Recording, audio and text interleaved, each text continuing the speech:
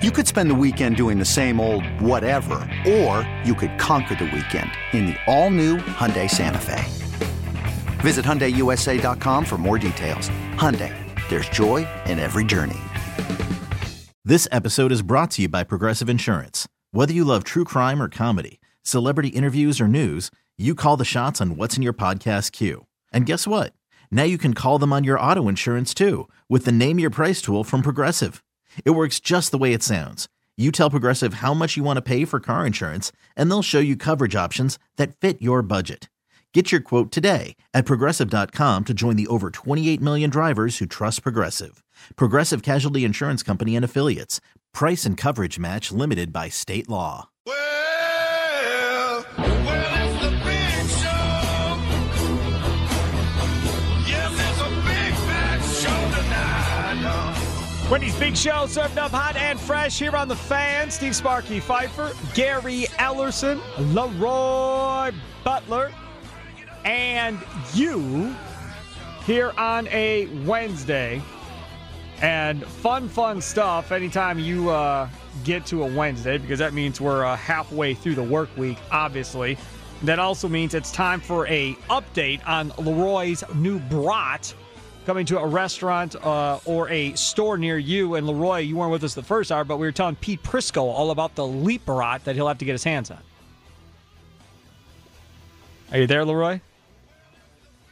Well, I mean, I like the Leap Leroy's Rod, not Steve. there. Do you like the Leap Rod, Steve? I do like the Leap Rod. I thought it was very good. Gave him the opportunity to promote his Leap Rod, and he's not there. Right. Well, I mean, don't worry about it. Just keep it moving, Steve. Oh, he's back. He's back. He just said he went to the bathroom. He just got back from the bathroom.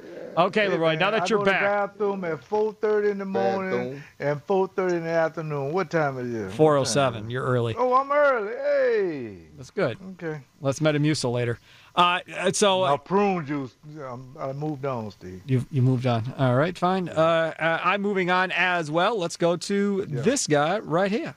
Do you want to know what's going on at 1265 Lombardi Avenue? What's next for the Pack? Let's check in with our green and gold insider, Ryan Wood of the Green Bay Press-Gazette. Brought to you by Thomas Marola Law Offices. Divorce, child custody, and other family law needs. Go with experience. Go with Thomas Marola. Online at marolalaw.net or call 414-327-5800. All right, joining us now is the aforementioned Ryan Wood on the Great Midwest Bank hotline as Christian Kirksey is talking to the media. Ryan was on the Zoom call waiting to get his question in. So you got your question in early, huh? Yes. It's always a hot mess on whether or not it's going to be early or not. But no, fortunately, was able to. I think it was third, maybe. Yeah, good. Well, thanks to the Packers for reading Ryan's question, and so you could join us here on the Wendy's Big Show. Very nice. Okay, Ryan. So first things first. Matt LaFleur talked today. Aaron Rodgers. You're not going to ask him about Giannis leaving? Oh, that's the wrong. My bad. Ryan, do you think Giannis will sign the Supermax this offseason? I am a lifelong. Y'all know where I'm from, right? I'm a lifelong Indiana Pacers fan. I'm from Indiana. I didn't know that. I went through this with Paul George. So you already know that. I'm sorry, Bucks fans. I've been saying it for years. I went through this already with Paul George. It's deja vu. There you go. So he doesn't think he's staying. Okay. But anyways, he's also a long-suffering Mets fan, so you just forgive him. It hasn't been... Oh, be nice, Steve. Well, he just got great news on his Mets, though, Steve. Yeah, he did. Yeah, I did. $14 billion worth. Yeah, well, we'll see if Cohen does anything different than Wilpon. He can't run it any worse. Okay, let's get to the Packers here. And we haven't heard the Aaron Rodgers presser yet. Maybe we'll be able to sneak it in before 6 o'clock. So I was just reading all you guys on social media tweeting out quotes from Aaron throughout the Zoom presser. And he got into either being asked about or brought up all the different motions within this offense at the line of scrimmage with everybody. And as we all know, prior to Matt LaFleur getting here, he was never a fan of it, didn't like it, and apparently his tune has changed now. Yeah, I mean, it looked like a quarterback that is very comfortable in the offense. And things happen when that happens. Rhythm, timing, the ball goes to where it's supposed to go. You saw all of that. And, yeah, you're right. The motions are I think, pretty fascinating because it's almost every play, and it's not just the jet sweep, but Josiah DeGuara, the value he gives this offense, it's pretty easy to see now, isn't it? He's a pure fullback and a pure tight end, which means that they can literally, before the snap, they can transition from a 12 look with two tight ends or 21 look with two running backs without the defense having a chance to do anything in terms of personnel substitutions to combat one look or the other. And all that takes is just the motion. All it takes is Josiah DeGuara motioning from the backfield to flex left, flex right, in line, in the slot. He'll do that, or he'll motion into the backfield. So there's a lot of stuff that Matt LaFleur can do, and he uses guys in a really diverse way. We knew Tyler Ervin was going to be a versatile guy that's a receiver and a running back, but they like that end around with Allen Lazard. That was a good play for him. You don't think of Allen Lazard as a speed burner, but there he was getting 10, 15 yards on an end around. So, he's used his guys in a lot of creative ways, and I do think that those motions are really a bedrock of the system. Bedrock. When you look at, if you compare offenses, and this is what I saw last year, and it's what I saw just only one game. Mike McCarthy's offense, we all know this, dictates matchups, which means that you really don't have to read the defense. I mean, you do, but you don't. But if I got Jordy over here on this guy, he's getting it, right? If I got Greg Jennings over here on this guy, I'm looking around, and I can almost stare that guy down and know that I'm getting the matchup I want to get. But in this Matt LaFleur's offense, is it about matchups? Yes, most certainly if you got Devontae Adams. But it also makes you read defenses more and take what the defense is giving you. And someone will always be open. So what it felt like to me on Sunday, that is exactly what he was doing. Because you can even see him go through his progressions and then, boom, check down. Now there were some times where you knew he was just going to throw that speed out to Devontae. Great, fine. You take what they give you. But it felt like to me he was reading more of what the defense was giving him and passing the football out on schedule, on time. Well, he's certainly much more willing to hit the check down at Sunday than, when's the last time we saw him so willing to do that? Because that's what the defense gave him. Yeah, and but the defense has given him that in the past, and he hasn't taken it. Right, that's the difference. That's my point. That seemed to be the difference in this offense. Maybe he's bought in to understand now I can do this, and we can still gain yards, and we still can move the chain here.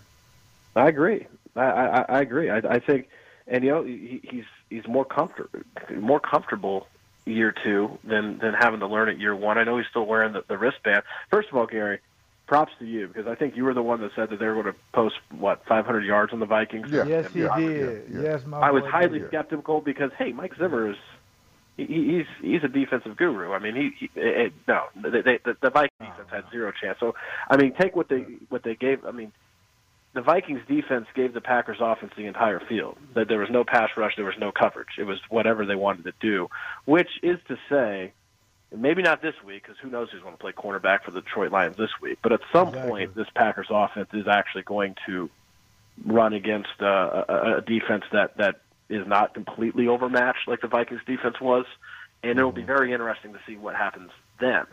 But in terms of what happened Sunday, I think that as bad as the Vikings defense was, and it was bad, I do think that the Packers offense was also really good, and we hadn't seen what they did schematically. We hadn't seen that all of last year. That's the first time we've seen that.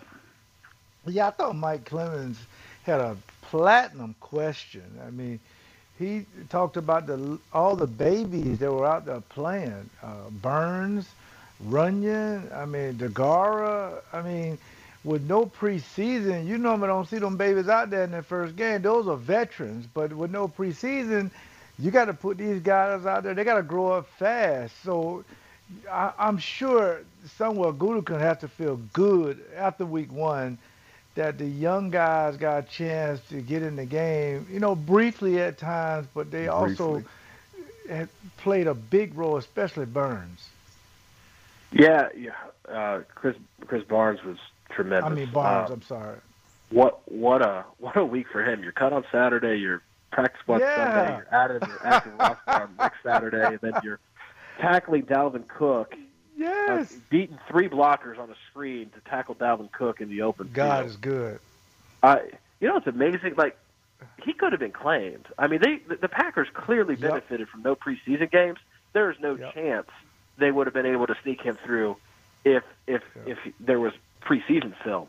But, I mean, he could have been claimed. He's a starter. He played 15 snaps. He was quite solid, and he could have been claimed. So that's kind of stunning. And then the other side of the ball, Josiah DeGuara, Devontae Adams said today that he knew Jair Alexander. He's going to come back to Josiah DeGuara. He knew Jair Alexander was a different guy when he beat him on a rep in his first camp.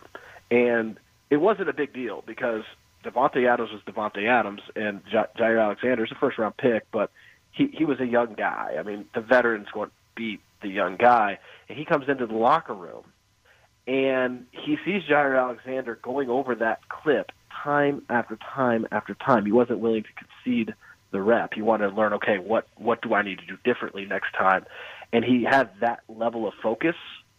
He just randomly dropped in the end of that anecdote that Josiah DeGuara reminds him of the same guy. He reminds him that the same level of focus is what he also sees in Josiah DeGuara. So there's not a coincidence that he's already a key part of this offense, and everyone was raising their eyebrows and saying who when they drafted him in the 3rd round, but you're seeing how the fit is there, and the Packers knew what they were doing. And then finally, A.J. Dillon, only 2 carries, 7 yards apiece on each, looked pretty explosive for a big guy, and Matt LaFleur said today that he wants to get A.J. Dillon more carries. So I wasn't surprised it was only 2 carries in his first game. I thought it'd be somewhat of a minor role to start. You'd see it build and kind of crescendo throughout the season. Well, it sounds like it's going to start building sooner than later. Not surprising at all from that perspective. What about the tight ends? They really didn't throw the tight ends at all in this game. They were more in there to run block than anything else. Tunyon was out there more snaps than Mercedes Lewis. Sternberger was out there the least by far at this point. I think everybody kind of thought they would use the tight ends to use in play action and so forth to throw the ball to. Really didn't see that in week 1. Did they? I don't know. I wasn't really surprised. I think because the cornerbacks were so bad. I think you'll get them this week, though. Yeah, that's a good point. Yeah. I mean, when you've got Holton Hill on Devontae Adams. I mean, come on. Devontae Adams. Yeah. But here's the thing. The tight ends played a ton. And, I mean, the way they were used is kind of how I expected them to be used. They were used as first and foremost, they were used as blockers. I mean, all that horizontal movement in this Packers offense, it's really reminiscent of the college game where there's just so much horizontal jet sweep and all that. You got to have tight ends that block to be able to pull that off. Like they're really important to this offense in terms of their blocking. It's not just window dressing. Like that's the key of hitting the edge, is preventing the defense from setting an edge. And so they played a ton and they kind of mixed and matched. There's a lot of 12. There's a little bit of 13 personnel, and I think that you're going to see that quite a bit. I don't know that you're going to see any one of these tight ends be big pass catchers. I just, especially again, yes, when the corners are overmatched, and they're going to be overmatched this week against the Packers offense as well with the Lions. But I think as a whole, what the value that they give is in the things that aren't obvious. It's not in the fantasy points. It's in the schematic fits that they bring the offense. Last one I got for you, buddy, and I'm sure there's nothing on Clark yet, but who goes in and fill in that position if he can't go? Well, you saw Kingsley Keke, you saw Dean Lowry, obviously, you saw Tyler Lancaster. Those are the guys. Kenny Clark did not practice today. He didn't return after halftime, so it's not looking good until it looks good. Until he gets back on the field, it is what it is. Billy Turner did practice today. That was promising. Lucas Patrick also practiced today as well. So the Packers, without Leighton Taylor, they're going to need those reinforcements on the offensive line. We'll see if Billy Turner's able to practice if that knee feels good enough tomorrow when they're in pads, because he returned last Thursday in pads. He was showing progression. Then Matt LaFleur said that there was some pain, some soreness, some swelling on Friday, so he wasn't able to go. So that's moving around on it today. If he can get back in pads, that would be a promising sign. But as far as Kenny Clark, we'll just have to wait and see. Were you surprised by how good Runyon was when he was thrown into action on Sunday? I was surprised because he looked like a rookie in camp, and he was, I don't know how good he was because I didn't notice Jon Runyan, and that's which is a that's good kind thing. of the point. That's a like, good if you're thing. not noticing an alignment, they're not a problem. He was not a problem. So for a guy that was at the bottom of the depth chart coming in, to have zero heads up, you always have to be ready if you're active. But I mean, there was a lot of things that had to go wrong for Jon Runyan to get into that game, and they all went wrong. And then he's suddenly, in the course of one snap, on the field to finish it off. And they had a rushing touchdown with him on the field. Aaron Jones' final touchdown that came with Jon Runyan on the field and helping to pave the way. He was, I was surprised. I didn't know that he would be ready to go this quickly. It was impressive. Were you surprised by the fact that St. Brown was inactive and they activated Malik Taylor instead? And do you think that continues into week 2? Mildly. I don't think it's as big of a shock as EQ is still very much working his way back after missing all last year. That was highly detrimental for any young player, especially a late-round draft pick, to miss your second season. There's a lot for him to make up. And he didn't get a chance to do it this offseason because they were doing virtual Zoom meetings. They weren't on the field this offseason. So I would have thought, if you asked me last Wednesday, EQ or Malik Taylor, I would have said EQ. But I wasn't surprised that they went the other way just because it's still going to take him a lot of time, I think. He is Ryan Wood of the Green Bay Press-Gazette. He'll join us again coming up on Friday. We'll talk to you then, Ryan. Thanks for coming on. All right, take care. Take care. There is buddy. Ryan Wood in the Great Midwest Bank Hotline. It's our passion on growing your home. The Great Midwest Bank home renovation loan may have given you the space it deserves. Visit GreatMidwestBank.com today. Simply local lending since 1935. Up next, David Bakhtiari joined the Wendy's Big Show yesterday and may have had us shaking our head a little bit before the interview was all said and done. We'll tell you why coming up next. But first, let me tell you, another football season is here, and the Q Club of Wisconsin welcomes both old and new customers for safe dining and watching the games with their huge entertainment game room and awesome food selection and drink specials. You'll find all of your favorites on their menu, from loaded burgers, wraps, wings, plus their Wednesday and Friday legendary fish fries piled high with all the extras. Start the weekend early with their breakfast specials on Saturday and Sunday starting at 9 a.m. Sundays, you better be there and be ready to go. You also can get carry out as well. Visit their Facebook page or QClubofWI.com for menu and updates. Check them out. Q Club of Wisconsin, North Grandview Boulevard in Waukesha. And an update on the first game of the doubleheader for your Milwaukee Brewers. Keston Hiura has just hit a 2-run homer for the Brewers to give the Brewers a 2-0 lead over Adam Wainwright and the St. Louis Cardinals. Don't let him throw. And to do it on Wainwright's pretty impressive. All right, come back. We'll talk more about what David Bakhtiari had to say yesterday on The Fan. You could spend the weekend doing the same old whatever, or you could conquer the weekend in the all-new Hyundai Santa Fe. Visit HyundaiUSA.com for more details. Hyundai, there's joy in every journey.